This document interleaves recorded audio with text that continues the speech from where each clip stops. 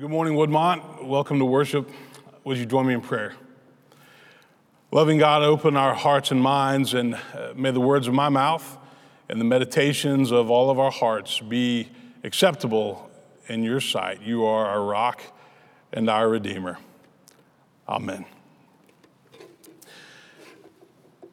I want to remind you that we are doing a food drive today from 9 to 3 at Campbell West, which is right here behind the church.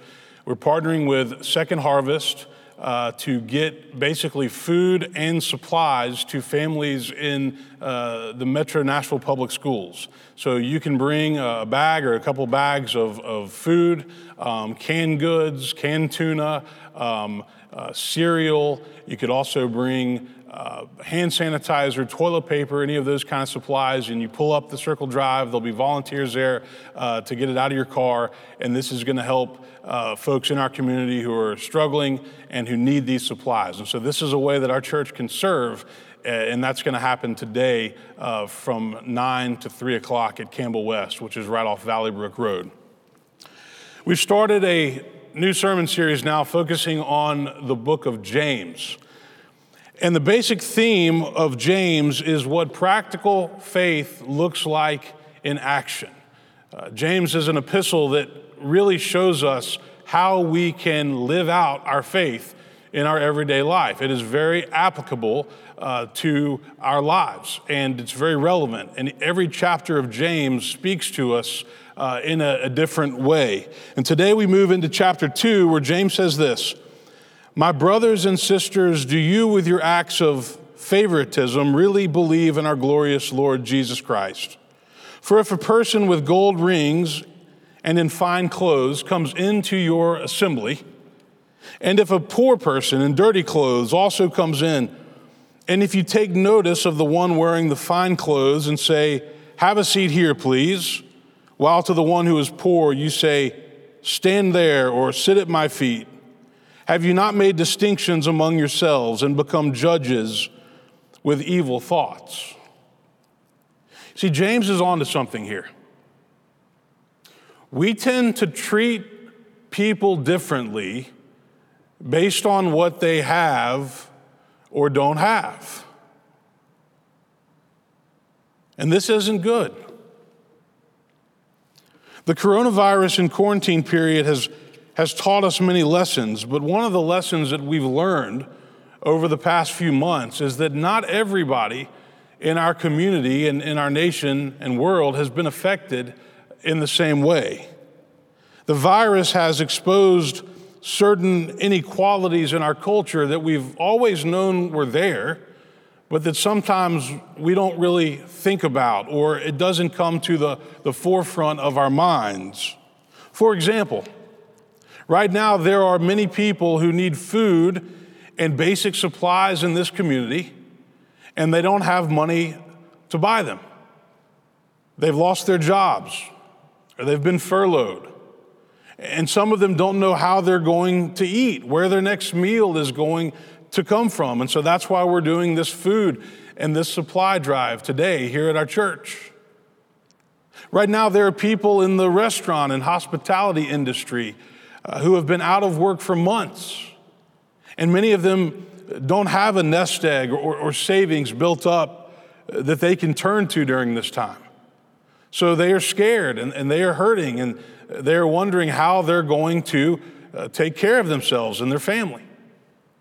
Right now, there are children in our community who usually get their healthy meals when they're at school. And with schools now being closed and out, they don't have that security. And they might wonder where their next meal is going to come from. And many of them, sadly, go to bed hungry at night. That is happening right here in this community. We are all aware that there are many different socioeconomic classes that are present in our culture, but you could certainly argue that the poor and the most vulnerable have been very heavily affected by the coronavirus, hit the hardest because they don't have a security blanket. They don't have a backup option. And so we are called as Christians to do whatever we can to help them. And again, that's why we're doing these food drives and these supply drives, to help the people in our community who need help. There's another narrative that has been emerging in the midst of all of this. And this is the one where our politics and our partisanship seem to be playing out in this coronavirus conversation. So quickly summarized, it sounds something like this. Either you are ready to get back to work and you don't care about people's health, or you don't want to go back to work and you want to continue wrecking this country's economy. You guys know what I'm talking about. You've heard this. You've read this in the papers, seen it on the news. You've probably heard different friends that you have approaching this from a different perspective. There are people who need to go back to work so that they can provide for their families. And that doesn't mean that they don't care about public health and the well-being of our community. But if they don't go to work, then they don't get paid and they need to go back to work. Our economy does not work well when it's just shut down. It doesn't really work at all when it's just shut down. And yet at the same time, there are many people who remain concerned that reopening too quickly is going to lead to a spike in cases and potentially to this virus getting back out of control and spreading rapidly when people start getting out and interacting. And that too is a legitimate concern. There are good people that are coming at this from different perspectives and different opinions, and we need to remember that. Dualistic thinking is often a trap. Either you are over here or you are over here. Usually the truth, the hard truth, is somewhere in the middle. And last Sunday I talked about the importance of finding nuance and finding balance in a culture that seems to be so polarized, even when it comes to this time of battling a pandemic. In chapter 2, James seems to be talking about the problem that our culture has with superficiality. You know, we live in a world that seems to judge everything by the outward appearance. How beautiful are you? How successful are you? How skinny are you? How connected are you? How much money do you have? Where do you live? How much power do you yield? How popular are you? You know, human beings are guilty of being superficial even when we know that we shouldn't. It happens all the time. It seems to be our default way of living sometimes, but it's not the way that God calls us to live.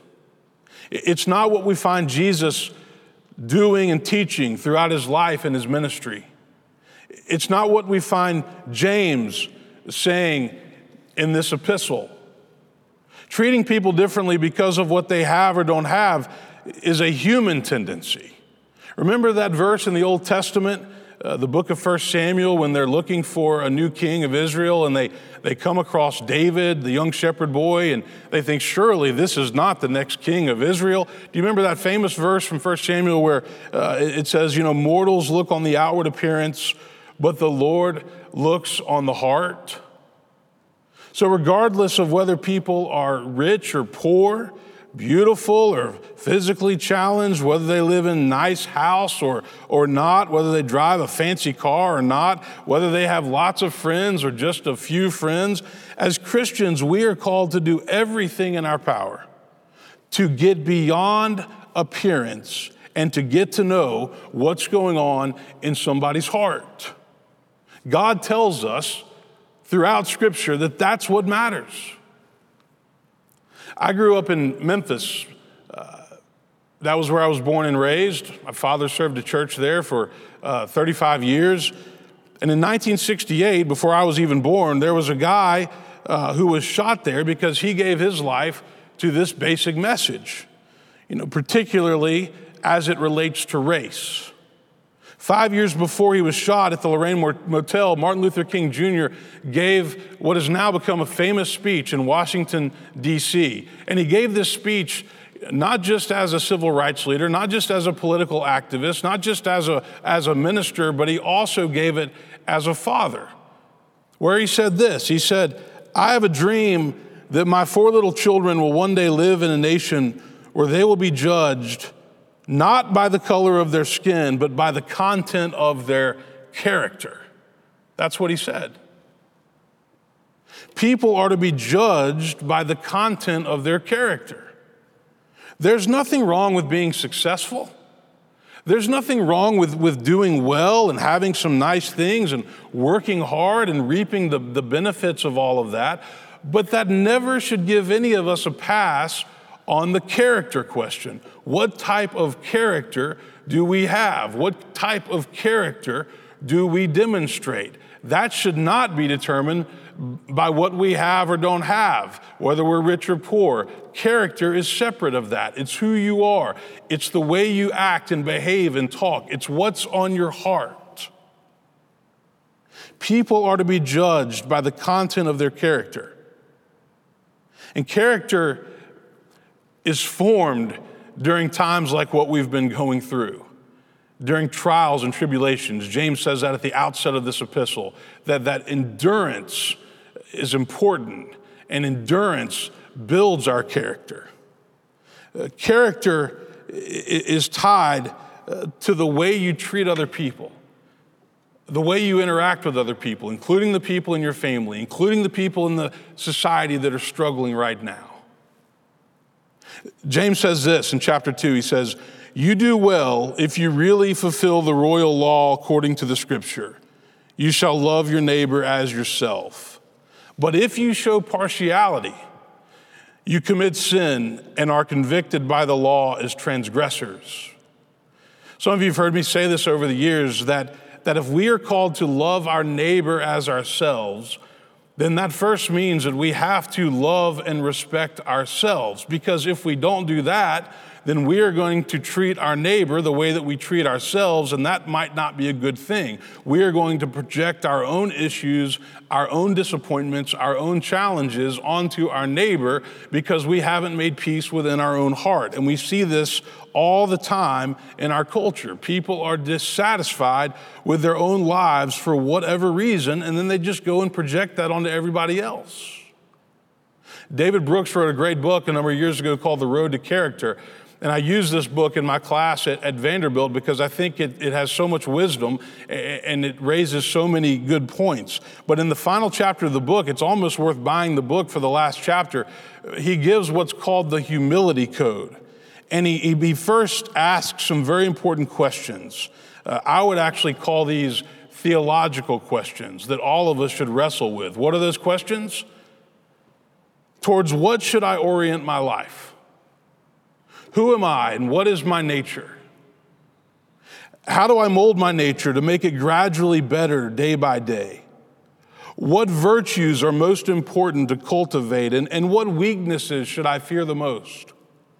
How can I raise my children with a true sense of who they are and a practical set of ideas about how to travel along the road to character? These are questions that we should all ask and that we should all wrestle with because these are the questions that matter. And then he actually gives some insight in response to the questions. He says, we sin, but we also have the capacity to recognize sin, to feel ashamed of sin, to overcome sin. We have the capacity to struggle with ourselves. Humility reminds you that you are not the center of the universe, but you serve a larger order. Pride makes cold-heartedness and cruelty possible. Character is built in the course of your inner confrontation. You become more disciplined and considerate and loving through 1,000 small acts of self-control, sharing, service, friendship, and refined enjoyment. The things that lead us astray are short-term, things like lust and fear and vanity and gluttony. And the things that we call character, these are the things that endure over the long haul: courage and honesty and humility. Brooks says we're saved by grace only by quieting the self, by muting the sounds of our own ego so that we can see the world clearly. The person who successfully struggles against weakness and sin may or may not become rich and famous, but that person will certainly become mature. I think James is very concerned with this subject of character and spiritual maturity. I think that's what he's getting at throughout this epistle. What does a spiritually mature person look like? What is the essence of Christian character? That's what he's talking about here. And one of the best ways that James answers this, especially in chapter 2, and this actually kind of becomes the main theme of the epistle, is he says this. He says, "What good is it, my brothers and sisters, if you say you have faith but do not have works? Can faith save you? If a brother or sister is naked and lacks daily food, and one of you says to them, 'Go in peace and keep warm and eat your fill,' and yet you do not supply their bodily needs, what is the good of that? So faith by itself, if it has no works, is dead." Faith by itself, if it has no works, is dead. You know, I mentioned last week that there's been this historical debate in Christianity where people have kind of pitted the Apostle Paul's basic belief that we are saved by grace through faith against what some call James's perspective on works righteousness, that we have to go and do good things. But I've always said, don't be fooled by that false set of choices, because the reality is we need both. We are saved by grace through faith, and if we have a genuine faith in God through Jesus Christ, then that will lead us to do good works and to serve and to make a difference whenever we can. Edgar Guest wrote a poem that I've always loved, and I think about it when I read James chapter 2 in this talk about faith without works is dead. The poem that he wrote is called "I'd Rather See a Sermon." And so I'm going to share this with you because I love it and I think it's so powerful. He said, "I'd rather see a sermon than hear one any day. I'd rather one should walk with me than merely tell the way. The eye is a better pupil and more willing than the ear. Finding counsel can be confusing, but example's always clear. And the best of all the preachers are the ones who live their creeds. For to see good put into action is what everybody needs. I soon can learn to do it if you'll let me see it done. I can watch your hands in action, but your tongue too fast may run. And the lecture you deliver may be very wise and very true, but I'd rather get my lessons by observing what you do. For I might misunderstand you in the high advice you give, but there's no misunderstanding how you act and how you live. When I see a deed of kindness, I am eager to be kind. When a weaker brother stumbles and a strong man stays behind, just to see if he can help him, then the wish grows strong in me to become as big and thoughtful as I know that friend to be. And all travelers can witness that the best of guides today are not the ones who tell us, but the ones who show us the way. One good person teaches many.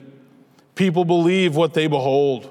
One deed of kindness noticed is worth 40 that are told. Who stands with those of honor learns to hold this honor dear.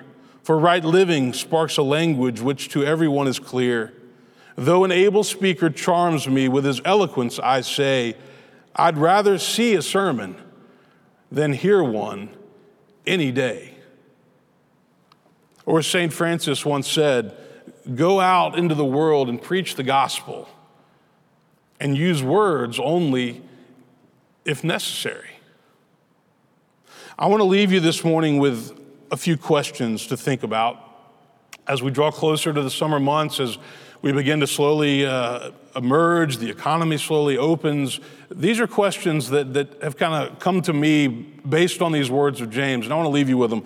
The first question is this: who have you helped lately? Whose life have you made a little better because you reached out and offered them help? It doesn't have to be something major. Maybe it's a friend who's going through a divorce. Maybe it's a family member that's really struggling during this coronavirus period with fear and anxiety and worry, or maybe they're financially struggling. Maybe it's somebody who's battling depression or addiction. Maybe it's calling the spouse of someone who has terminal illness, or they lost their spouse within the last couple of years. Maybe it's calling a shut-in in our church or teaching children's Sunday school when we finally get to return to our building and have children's Sunday school again. Maybe it's visiting somebody who's in the hospital or just at their home. Who is struggling and who could use your help right now? And how have you helped them and how will you help them? The second question that I'll leave you with is this: where do you find meaning and purpose in your life? I think this quarantine period has given all of us a time to not only slow down, but also to just reflect about our lives. I mean, what is life about? And what are the things that we want to return to? And what are the things that we don't want to return to? Rabbi Jonathan Sacks wrote a book called Not in God's Name, Confronting Religious Violence. It's a relevant book just given what our world faces right now. But Sacks says this. He says, science, technology, and the free market and the liberal democratic state have enabled us to reach unprecedented achievements in knowledge, freedom, life expectancy, and affluence. They are among the greatest achievements of human civilization and are to be defended and cherished. But he says they do not and cannot answer the questions that every reflective individual will ask at some point in his or her life. Who am I? Why am I here? And how shall I live? Religion matters because it's hard to live without meaning. We all long for meaning and purpose in our lives. So where do you find meaning in your life? Where do you find purpose? And are you investing your time and your energy and your thoughts in those things? And then finally this morning, this question: what are the ways that you are trying to get to know people on a deeper level, where you go beneath the surface, where you don't just judge people for what they have or don't have and how connected they are or what they can do for you? You know, this is not always easy for our culture. People are very good at putting up fronts. People are very good at pretending to be somebody that they're not. They're really good at letting their job or their career define them. So what are you doing to break down the external walls that humans have constructed in order to get to know people on a deeper level? How are you building up trust? How are you getting beneath the surface? The world will always be concerned with what's on the outside: beauty, glitz, glamour, houses, cars, money, all the things that people get impressed by. But God is calling us to go deeper, and James is encouraging us to move beyond the superficial, to see into each other's hearts. I think James is saying that answering these questions will lead us to putting our faith into action, not just by the things that we do, but by the way that we talk to and interact with other people. When you ask somebody how they're doing, do you really listen to what they are saying? This will lead us to less talk and more action. Because when it comes to Christianity, talk is cheap if you don't back it up by the way you live. And I think that's what our world needs right now, is more authenticity and a deeper faith that goes beneath the surface, that connects people on a heart level, a gut level, so that we can show each other that we truly care and that we're here. Amen.